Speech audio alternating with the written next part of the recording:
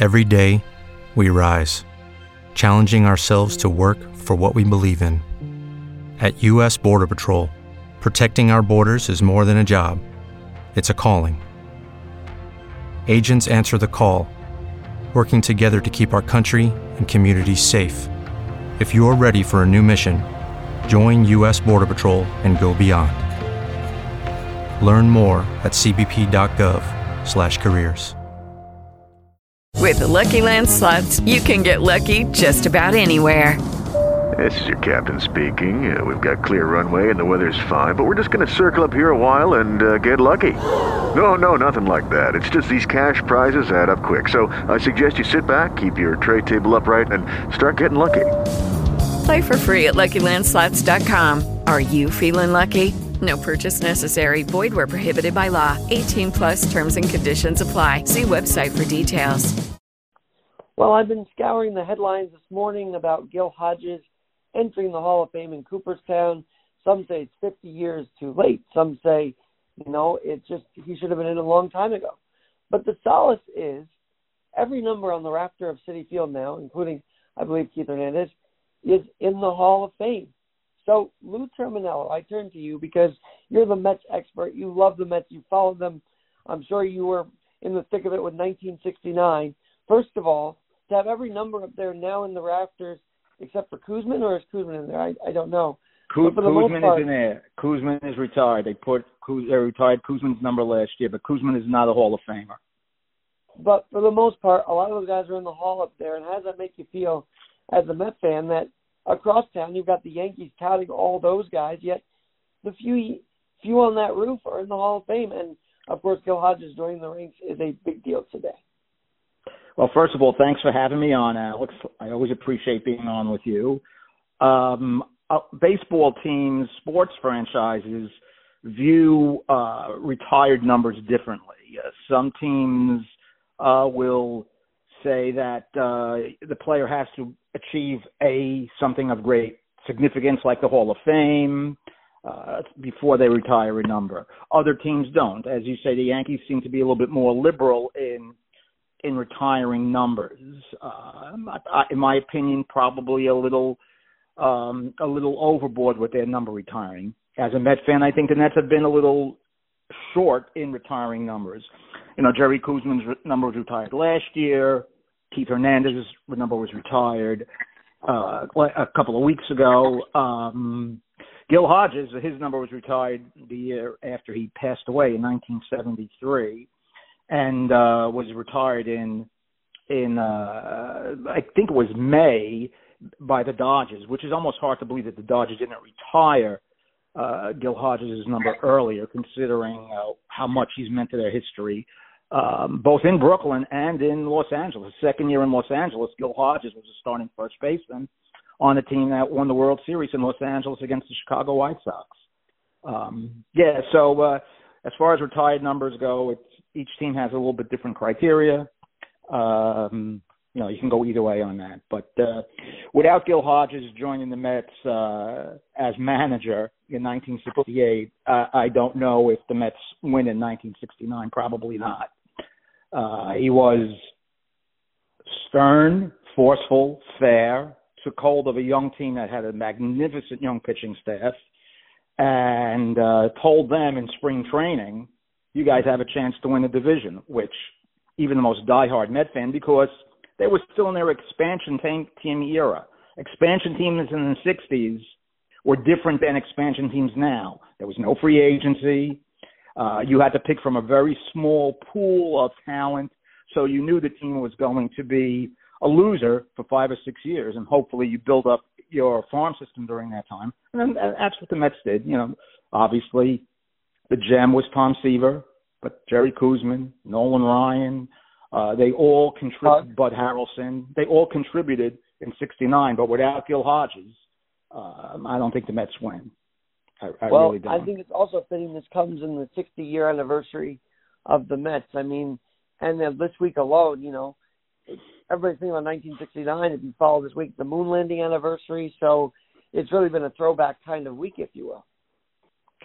Absolutely. And it's funny. I remember the day of the moon landing. The Mets were in Montreal. And, I believe they lost the first game to the expansion Expos, and they came back to win the second game. And then after we watched that doubleheader on Channel 9, because in those days 135, 145 Met games were televised locally over the air, free TV.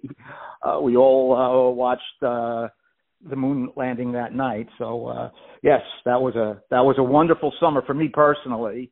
As a kid growing up in high school, the Mets were a day in and day out story that year. Now I know his daughter is going to induct him today, which is special. But I also remember in ceremonies at Shea Stadium, didn't his widow Joan sometimes come to games? I remember she was very involved. Yes, Joan is still alive. She's still alive. She's 95. She's still alive. But she's unable to travel to Cooperstown, and that's why his daughter, and I believe her name is Irene, is going to give the speech today. But Joan is at a lot of events back in the day. Yes, and Joan was obviously a big proponent of Gil getting into the Hall of Fame, and was disappointed year in and year out. And it's really strange how these Hall of Fame voters put some guys in and some guys don't. I believe that Gil Hodges should have been in the Hall of Fame many years ago. I mean, some of the guys who are in the Hall of Fame, I'm not going to start picking on certain people, but there are people who really, you look at their achievements and you say, wow, why is this guy in the Hall of Fame? But Gil got there. At least he got there today. But he should have been there a long time ago. Lou, let's talk about that season unfolding, because obviously they beat the Orioles, but it just seems like from all the highlights, they had magical time after time out there in Flushing, and you got to believe became the phrase of the day back then. Well, that was in the pitching era, and the Mets, as they were going through that expansion era, remember they started in 62, and you saw it in 67. Seaver was a rookie. He won the Rookie of the Year. The Mets still lost 101 games that year. But Seaver won Rookie of the Year. And he was 16-13. Harrelson came up. You saw that he was a great defensive shortstop. Obviously, he wasn't a great offensive shortstop like we have today, but the game was different. The game was a pitching-dominated game, so much so that after the 1968 season, the 1969 season was the first year that the pitching mound was lowered from 15 to 10 inches because the pitchers were so dominant in 68. But you saw that the Mets were starting to get some young players, and then in 68, Koosman came. He won 19 games, and he missed Rookie of the Year by one vote to the great Johnny Bench. It was so tight, the Rookie of the Year, that one writer split his vote between Koosman and Bench. So the Mets traded for Tommy Agee. Tommy Agee was beamed in 1968 in spring training by Bob Gibson. So his 1968 year was basically a waste. He batted .217 or something like that. But the next year, he was recovered, probably had a concussion. Nowadays, he might have been out for the whole year with a concussion, but the medical technology wasn't what it is today. But in 1969, Agee hit 26 home runs, played the great center field, and 26 home runs in 1969 was the equivalent of 40 today. And Cleon Jones batted .340 that year. He was a terrific right-handed hitter, and Gil Hodges managed the club expertly. I mean, there was only two players who played every day. Well, three players, excuse me. Jerry Grody, the great defensive catcher, Cleon in left, and Agee in center, four, and you had Harrelson at shortstop. But at second, first, third, and right, it was a platoon system. In right field, you had Swoboda and Archamsky. At second base, you had Al Weiss, who had a big 1969 World Series, and Ken Boswell, the left-hand hitter. At third base, you had Wayne Garrett. You had infielders like Bobby File. You had the glider Ed Charles as the right-handed batter, the veteran presence that they needed. And at first base, Cranepool was the left-handed hitter, and he just platooned a lot. And the Mets had a pretty deep team, and they had a good bullpen. McGraw, Ron Taylor, Danny Frisella, and Gil knew how to manipulate and manage them expertly. And like I said, without Gil's leadership, I'm not sure that miracle would have happened. The Mets were reeling downward, and it looked like they were going to have a great year, but they were not ready to finish first. So this was middle of August. It could have been like August, maybe around August 14th or 15th, somewhere in there. They played a doubleheader against the Houston Astros at Shea. They got walloped in both games. In the second game, Cleon Jones kind of loafed after a ball in the outfield. Gil called time, not to take out the pitcher, to take out Cleon Jones. And he sent a message to the team that you can't feel sorry for yourself. You got to hustle to the end.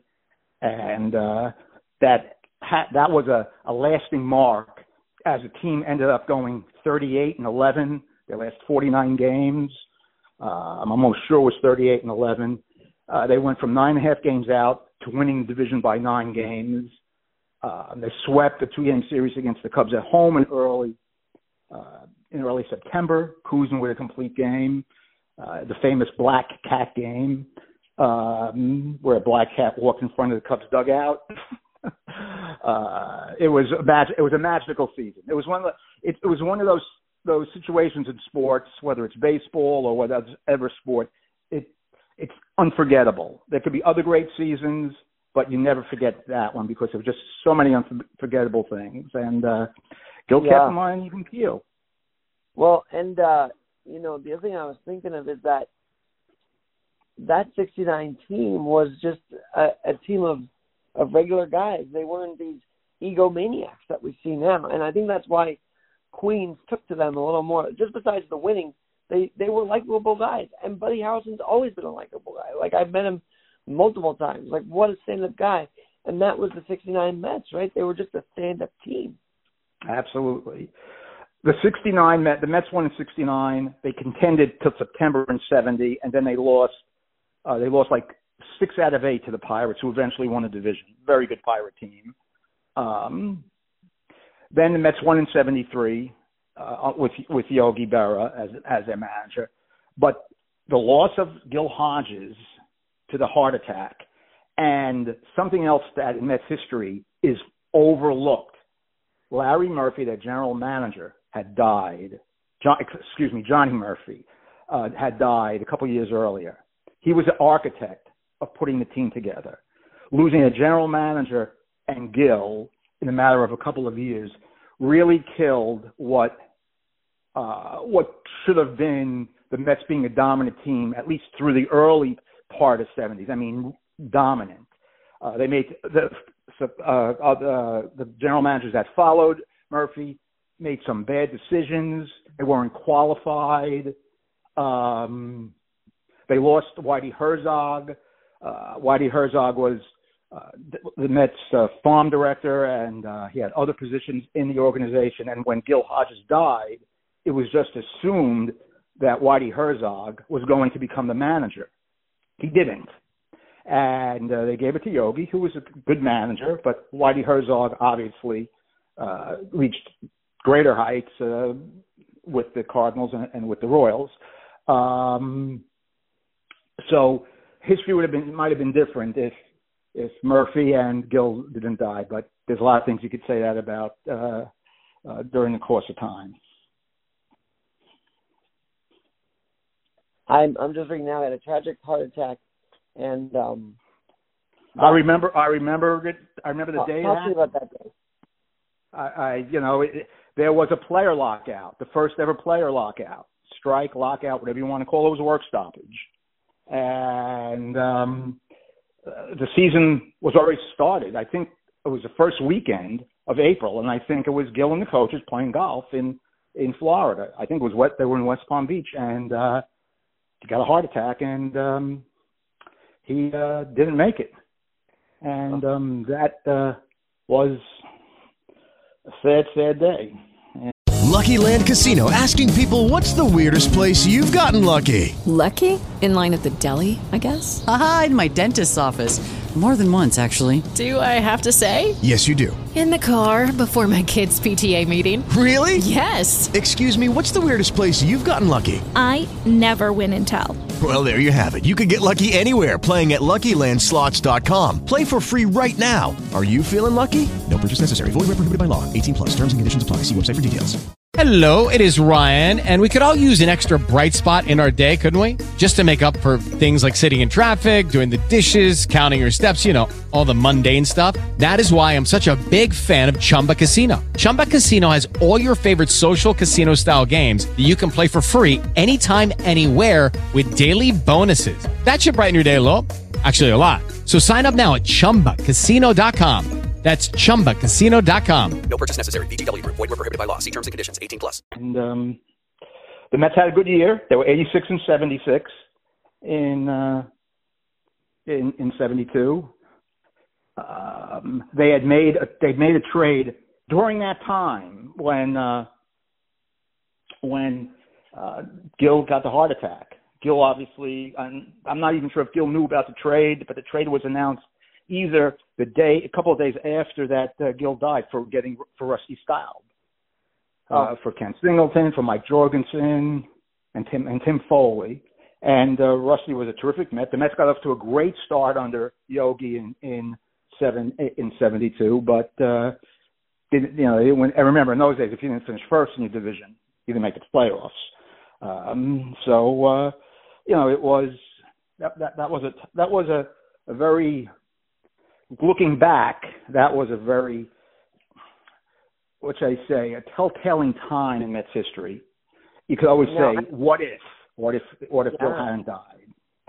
I know you have some gripes with the way the Mets organization has handled Seaver, but with Gil, do you think they've kept his memory, his spirit, culture alive, or no? No, I think they in that, with Gil, they've done a good job. I do. I mean, they retired his number immediately, and they kept his memory alive. And it's funny you mentioned Tom Seaver. I mean, July 24th, 1988, 34 years ago today, I was at Shea Stadium when they retired Seaver's number. He had just retired 2 years earlier, and officially retired a year early because he actually tried to make a comeback with the Mets, but his knee was too badly injured. And the thing is, after the Seaver's number was retired, then the statue should have gone up. Not this month. The statue is great. It's beautiful. But that was 30 years overdue. But, that's how it goes. I understand that one of Seaver's family members, I think one of his daughters is going to be in Cooperstown today. And if Seaver was alive today, he would say, without Gil, Mets don't win in '69. But he told them on his speech, because I'm sure he mentions them in his Hall of Fame speech. Oh, I'm sure he does. Yep. And Tom Seaver was the most consistent pitcher I ever saw. But you can. I'm sorry, I mean to cut you off. No, do you think Gil would have been an amazing manager today? Because as I said, he didn't deal with egos on that team, it seemed like. I mean, they were just a group that put their head down and played. Now you got guys looking at the freaking ball as they hit it. They just pump their fist every strikeout. It just gets ridiculous. Could he have handled these guys well in the culture of today? I would say yes. I mean, I'm not going to compare him to Buck Showalter, but Buck Showalter has a respect to the players. To me, Buck Showalter is the reason why the Mets are contending today. He treats them like men. Remember, Gil Hodges, I believe, won the Bronze Star because he was in Okinawa for sure, in the Battle of Okinawa, and So he had that military background. He had that soft but firm demeanor. Yeah, and I think he would thrive today. I do. The players would respect him. What role? Because I keep thinking of Tug McGraw because he was a big part of that, and of course he went to Philly after. But I mean, he was just another solid piece, and I'm sure he would say the same thing about Bill today. But talk about Tug for a minute because he was a real big part of that era there. Yeah, now it's funny you talk about the difference between the way baseball is played nowadays than it was 50 years ago. Take a look at the 1969 World Series. Tug McGraw didn't pitch one inning in the 1969 World Series. He pitched in the NL Championship Series against the Braves, which the Mets swept. But game one, Stever pitched in the first 7 innings. He lost. He pitched in the first 7 innings. Game two, Koosman went 8 2/3 innings of 2-hit ball, and Ron Taylor got the third out of the 9th inning of a 2-1 Mets win. Game three, the Mets won, and it was a combination of Gary Gentry, and the last 2 2/3 innings was pitched by Nolan Ryan. I got to say, Game 4, Seaver pitches a 10-inning complete game. Game 5, Koosman pitches a complete game, and the Mets winning 4-1.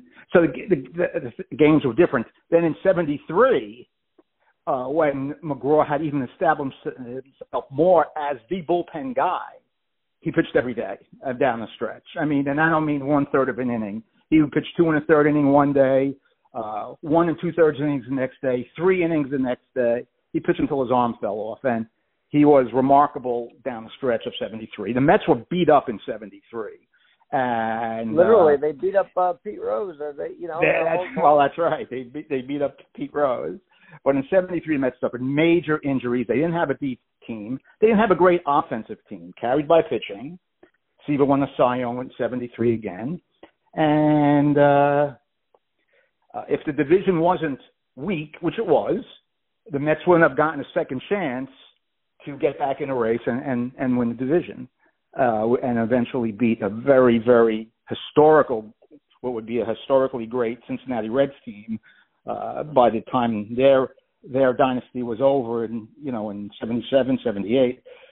After they won in 75 and 76, they upset the Reds. They were upset the Reds because of pitching. And, let me ask you this. Black Cat game is interesting because I thought the Cubs and Mets were neck and neck in that race at that time. That's correct. At that time, they were neck and neck. And that just shows you how far we are from that because, as you say, with all these divisions now and 3 wild cards, it's just you don't get that kind of thing where you're literally competing for the same division. And I kind of wish I was around to see that because that would be every team. Seemed like from the Northeast to sort of Chicago, St. Louis, and then after that was the West. Is that how that went? Or right. Well, the American League and National League went to split the divisions in '69. The American League went more geographical. The National League went more competitive balance with the teams at the time. Atlanta and Cincinnati, which were east of Chicago and St. Louis, were in the West Division of the National League. Chicago and St. Louis, which were in the National League East. So geographically, that was different than the American League, which went right down geographic lines. They put the Chicago White Sox were not in the American League East; they were in the American League West. But the Chicago Cubs were in the National League East. If the USC and if they can play in the Big Ten now, I mean anything's possible. Well, yeah, that's true. But 50 years ago, that was like a head scratcher. But it led to a great rivalry between the Mets and the Cubs. And go ahead. I'm sorry. No, do you think that Well, get to that rivalry for 1 second because my dad's a huge Cub fan, so he'd want to hear. He probably remembers it as well as you do, actually. Right. Well, Leo DeRocher, obviously a great manager, managed the Dodgers, managed the Giants. He later managed the Astros. but he managed the Dodgers in Brooklyn. He managed the Giants in New York. He was the Cubs manager. The Cubs at that time only played day baseball. There was no lights in Wrigley Field until 1988. They played the same 8 guys every day, unlike the Mets, who played who, like I said, Gil platooned, and the Mets played basically 23 out of 25 men on a rotating basis. Many people believe that the Cubs playing the same 8 guys for the most part every day in day baseball in the summertime kind of wore them out. And the Cubs had a terrific team. They had Ron Santo, Hall of Famer, Ernie Banks, Hall of Famer, Billy Williams, Hall of Famer, smack in the middle in that lineup. Don Kessinger was their shortstop, excellent. Glenn Beckert, an excellent second baseman.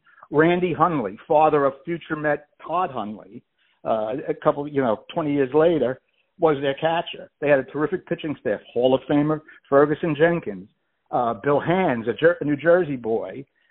They had a really good team, but they fell apart after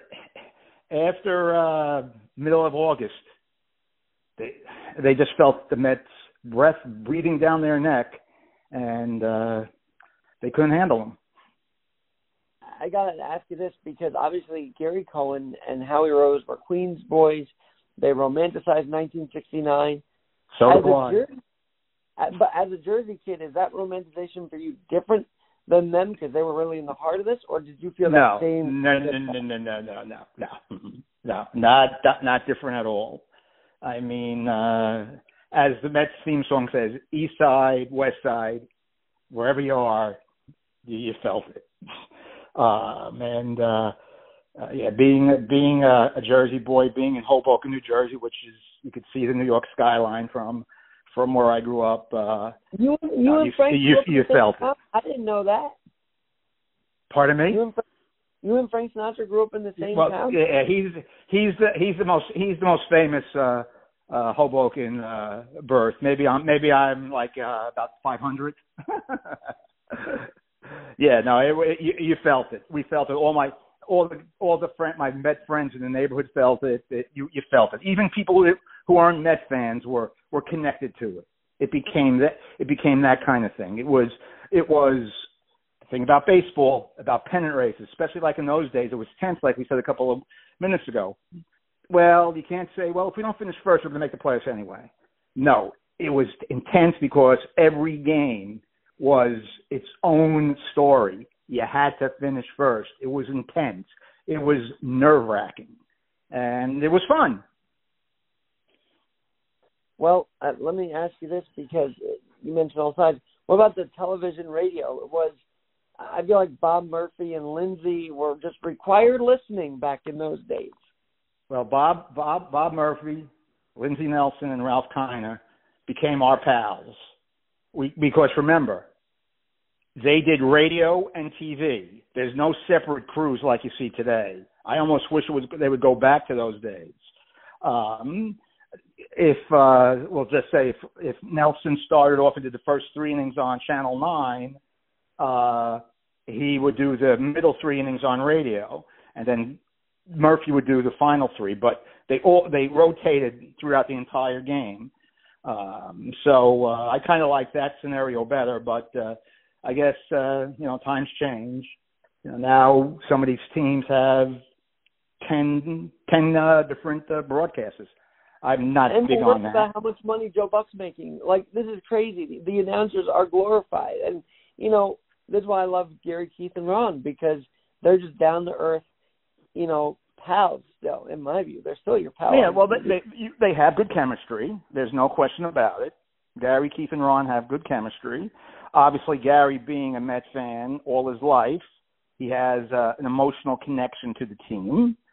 And of course, Hernandez and Darling being members of, they should have won more than one championship, and that's a story for another day because they were that good and they were that much better than everybody else in that period from 84 to 90. They were on the best Mets teams of all time. The day that the Mets got Keith Hernandez, which I was shocked when the Mets made that trade because I said, okay, we knew he had some issues with substance abuse, and I guess that's why the Cardinals traded him. But the day that the Mets got Keith, on June 15th, 1983, which in those days was a trade deadline, not at the end of July like it is now, to the time he left the Mets had the best record in baseball. They should have won more than one time. But that's a story for another day. You told me that off air multiple times. It just, 86 and then 88 was another one. That they win the division, and then it just didn't happen in the postseason. Does Gil Hodges, does he inspire generations of Queens athletes after the fact? Does he just inspire this borough from 69? Like, he left that much of a mark that it impacts I would say so. I would say Queens and any of the Brooklyn people that are still connected, who have lived there, who passed from generation to generation, I would say yes. Because the Brooklyn Dodgers in the 50s, I know they only won one championship in 55, and then they won in 59 when they were out in their second year in Los Angeles, with basically the same Brooklyn group. But from 47 to 57, the Dodgers won in, well, let's go back. In 46, the Dodgers and Cardinals finished first, tied. But the Cardinals beat them in the tiebreaker playoff. The Dodgers won the National League pennant in 47. They lost to the Yankees. They won it in 49. They lost to the Yankees. In 50, they lost the pennant by one game on the last day of the season to the Phillies. In 51, they blew the big lead in August to the Giants and lost the 3-game playoff to the Giants. In 52, they won the pennant. In 53, they won the pennant. In 55, they won the pennant and their first ever World Series against the Yankees. In 56, they won the pennant. They lost to the Yankees in 7. That's an amazing run. And then for that team to leave Brooklyn because the city wouldn't give them the stadium, and again, that's also a story for another day. I mean, that's an amazing run, and that's the romanticism that people to this day have with that Brooklyn Dodger franchise for those 10, 12 years. And Gil was part of it. Here's what I've understood. Pardon me? O'Malley could have kept them here, is what I've been under the understanding of the last. It's not that easy. Robert Moses played a big part in basically forcing O'Malley out, and then O'Malley got free land from the city of Los Angeles, but he didn't want to go. He did everything he could to stay. But that, like I said, that's a story for another day, I guess. But it's all connected because then you have Fred Wilpon, who grew up around this whole era, and people get mad at him for making the Robinson Rotunda, but in a way, just like he tried to carry Gil's legacy, I think, as owner of the Mets at the time, or, years later, he wanted to just carry that whole era with him into Citi Field. So my next question is, does the Rotunda bother you? It doesn't bother me. I don't know why people give it. Well, the Jackie Robinson Rotunda doesn't bother me. Do I think it would have been better if it was named after Tom Seaver or Gil Hodges? I would say yes, and they could have still honored Jackie Robinson because Jackie Robinson is universal to baseball. But I don't have a problem when I walk into Citi Field and I walk into the Jackie Robinson Rotunda to get to my seat and go up that escalator. I don't feel, oh man, this is not right. No, it's fine. But what about the Ebbets Field obsession? Does that bother you or no? I'm sorry? The Ebbets Field obsession, which we clearly see with Citi Field. I mean, he wanted to look like Ebbets Field. That does not bother me. That doesn't. I mean, the stadium is beautiful. Yes, it looks a little bit like Ebbets Field from the outside. That doesn't bother me. What bothers me is sometimes the Mets have been late into honoring their past. And I think, thanks to our friend Jay Horowitz, who is the alumni relations vice president for the Mets, I think he's trying to rectify that, especially now with Steve Cohen as the owner. And I'm not blaming the Wilpons. The Mets they couldn't make a decision on which way to go. Like I said to you a little while ago, I think the Yankees go overboard. Do I think Paul O'Neill deserves to have his number retired? I don't. He was a terrific player. Number retired. Posada, number retired. Bernie Williams, number retired. I don't think so. That's just me. That's just my opinion. Well, it certainly they had the impact, but it wasn't the 2, 3, 4, and they were great. They were outstanding players. Don't get me wrong. They were outstanding players, but the Yankees are the gold standard of baseball franchises, of baseball history. Babe Ruth has his number retired. Joe DiMaggio has his number retired. Mickey Mantle has his number retired. Whitey Ford has his number retired. Derek Jeter has his number retired. Those are, you can't put Posada, Williams, Paul O'Neill on that level. That's just my 2 cents. But again, everybody does it have different criteria. The Yankees have won 41, 42 pennants. Their success story is unmatched in baseball since they got Babe Ruth in the 1920 season. Everybody looks at it differently. Well, I gotta say this. As you know, the Viscardi School and the 1969 Mets had a very close connection. You had Seaver going out there through Iris Katz, actually, the sister of Fred Wilpon. So I got to give them kudos for being in the community years later. Tom Seaver, Buddy Harrelson, Ed Charles. I mean, those are the big three that I can think of that came out to Viscardi. So not only were they great on the field, they were in the community, Lou. I think people don't realize that. You see, another thing, you go back, you're right about the community, and that's another reason why Gil Hodges was loved. Gil Hodges' house was right in Brooklyn with him and his wife and his kids. And when the Dodgers moved to Los Angeles, he kept his house in Brooklyn. And when he became manager of the Mets, he was there.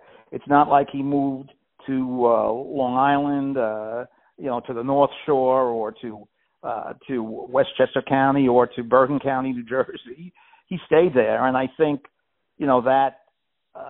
that's a connection that Gil has with the public, not only in Brooklyn but with the public in the metropolitan area. He was kind of a regular guy for all he accomplished.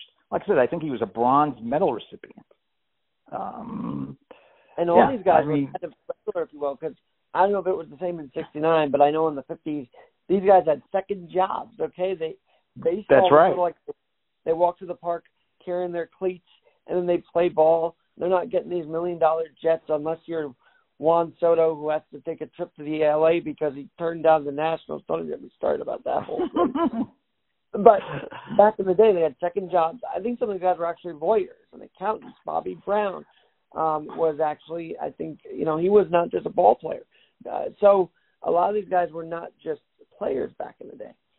No, you're right. I mean, look at one of the greats of that team, Roy Campanella, the catcher, who never got to Los Angeles. A month before spring training was going to start, their first year as the Los Angeles Dodgers, they still trained in Vero Beach, Florida. He had his own liquor store, and he was driving home on an icy January night, got into that terrible car accident, and was paralyzed for the rest of his life. Again, I don't think Juan Soto is going to be doing that now or when he gets his next contract. And again, God bless these guys for being in this era and getting as much money as they can. It's pretty bad taste for the Nationals not to charter him to L.A. I think that's just, how do you not do that? I don't care if you turn him down or not. That's just, he turned you down or not. That's just ridiculous. Yeah. And even the A's didn't charter their All-Star. I don't know what that's about. Yeah, the A's didn't, and the Astros said, why don't you just jump on our charter and we'll take you. And so niceness of that team I really don't like. Anyway, the Astros, I mean.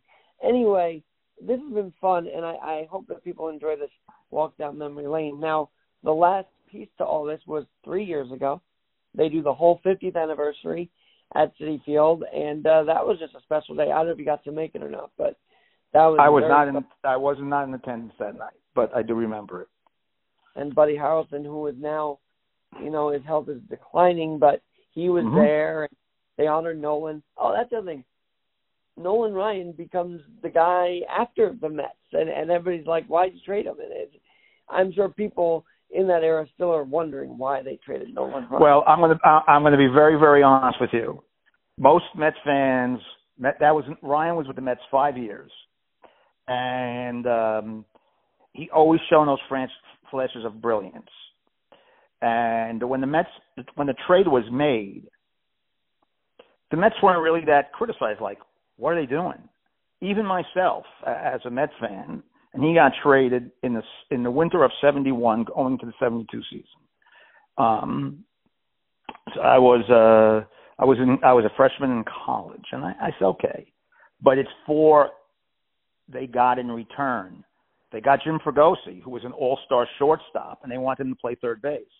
But Jim Fregosi in the last year and a half had declined rapidly as a ball player. He was a disaster as a Met. His range was gone. His power was gone.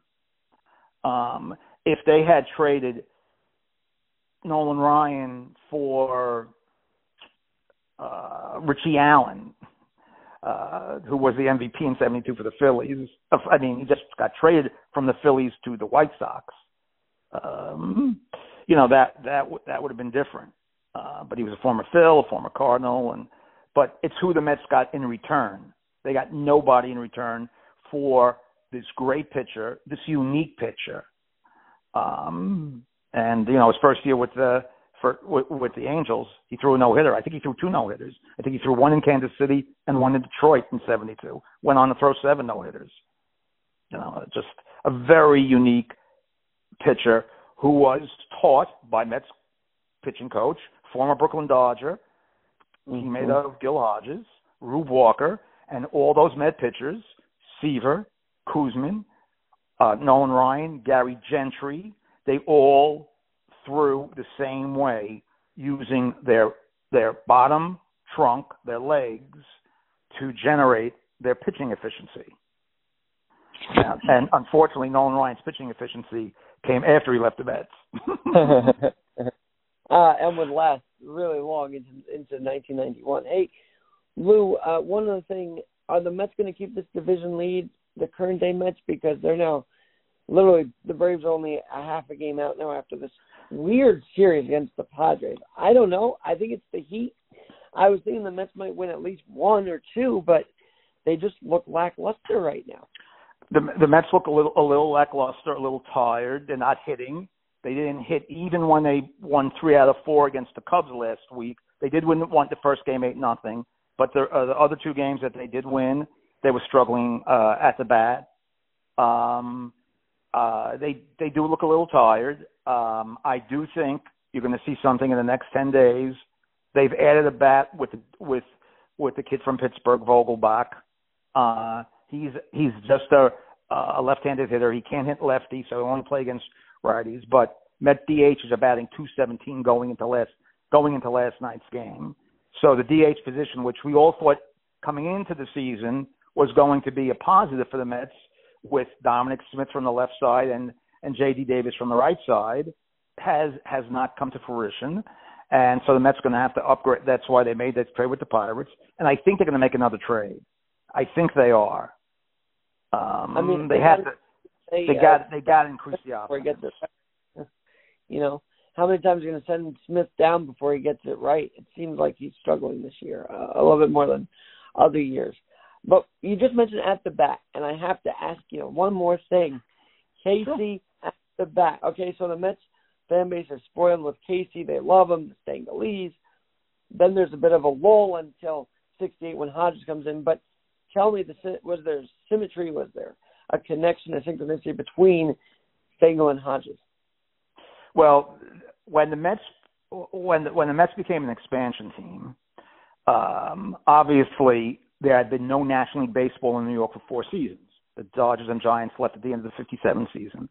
So the Mets, and they only had a pool of 15 players to choose from. It's like I said, it's not like today. The Mets and the Astros, the Angels and the Senators, which joined the American League the year before, they had a very small talent pool to pick from. So George Weiss, who was a former Yankee general manager, became the Mets general manager. He started picking players that the fans new. They picked Charlie Neal, former Brooklyn Dodgers second baseman, Gil Hodges, Gene Woodling, former Yankee outfielder. And you go right down the line. Now, Richie Ashburn, who had a very good, the Mets were 40 and 120. Richie Ashburn had a great year for the Mets. But what they did was they brought these players that the fans could recognize, because National League Baseball in New York was king, even though the Yankees were the best team. But because you had those two teams, the Dodgers and the Giants, usually battling it out almost every year, for the fans, especially post-World War II, National League Baseball was king. So they brought these guys in, and obviously they didn't play these guys to lose under 20 games. I think they thought, and you could even, some of the players who were on that first team thought that they were going to be pretty good, just because on name only. But name only goes so far, because Father Time stops for no one. And they were all over the hill. I mean, I think they probably thought they were going to win like 65 games. They won 40. Yes, and the manager that they picked was Casey Stengel, who had been let go after the Yankees lost Game 7 to the Pirates on a famous Mazeroski home run. Casey Stengel, the Yankees thought at the age of 70, was too old to manage a team. So they let him go. The Mets picked him up because Casey Stengel was New York. And he was New York. So you say, was there a connection? Is there some kind of symmetry between Casey Stengel and Gil Hodges? I would say yes, because of the golden era of New York baseball from post-World War II through the mid-'60s, until 64, when the Yankees lost to the Cardinals in 7, and then they went on that long drought before they won in 76. They went to the World Series and then won the World Series in 77 and 78. Yeah, I do think there's a connection, symmetry, whatever label you want to put on it. They knew each other a little bit, didn't they, Gil and well, remember Casey managed in the first year, the first year in the month. Gil was drafted by the Mets in the expansion draft. I believe he got the first hit in Met history on April 11th, 1962, an 11-4 loss to the St. Louis Cardinals in St. Louis. And then I want to say at the end of May of 63, the Washington Senators, another expansion team, came to the Mets and said, we want to make Gil our manager. So Gil went from the playing field right into the dugout to become the Senators manager. And the Mets actually had to make a trade in 67, at the end of the 67 season, when they fired Wes Westrom, who had also had New York ties. He was a New York Giants catcher in the 50s. They had to make a trade. I think they sent $100,000 and the player, and I remember the player well, it was a pitcher by the name of Bill Dennehy, who later became a sports announcer, I believe in Arizona, but I believe he was from around here. It might have been from Connecticut. And $100,000 and Bill Dennehy, because Hodges was still under contract with the Senators. And that's how Hodges became Mets manager in 1968. Mike Vaccaro, in today's Post, talked about that. And he said that the Senators first asked for $100,000 and Tom Seaver. and the Mets said no. Thank God. Yeah, right? Oh, what a turning point that would have been. All right, Lou, this has been a real treasure. And I said, let's do 5 minutes. And we know those conversations aren't always 5 minutes. So thank you. But I got to ask you one more thing. People listening might want to know, how the hell does he have this recall 50 years later? Like, you've got brain health there, Lou. You've got it going. You've got the recall there. Well, I appreciate that. It was a goal. I love sports. I love sports history. And the summer of 69 was just memorable for me. And, and I thank you for giving me the opportunity to talk about those days. I couldn't think of anybody else to talk about on like last minute, especially. But I said we got to talk about this because I know Lou would have the answers that I was hoping to hear. So thanks again, sir, and we will have you on again for sure. Anytime. I'm always there. Just give me a buzz. Thank you, Alex. You do a great job. Thank you, sir. I'm Alex Garrett. We're always adapting, and Lou's got a story of adapting. I'll maybe ask him about one day. I'll have to ask him off air if he's comfortable sharing it. But for now, he's our sports guy, and I love that. And he's just beyond sports, he's just a great dude, and I always love our conversations. I'm Alex Garrett. Stay tuned for more.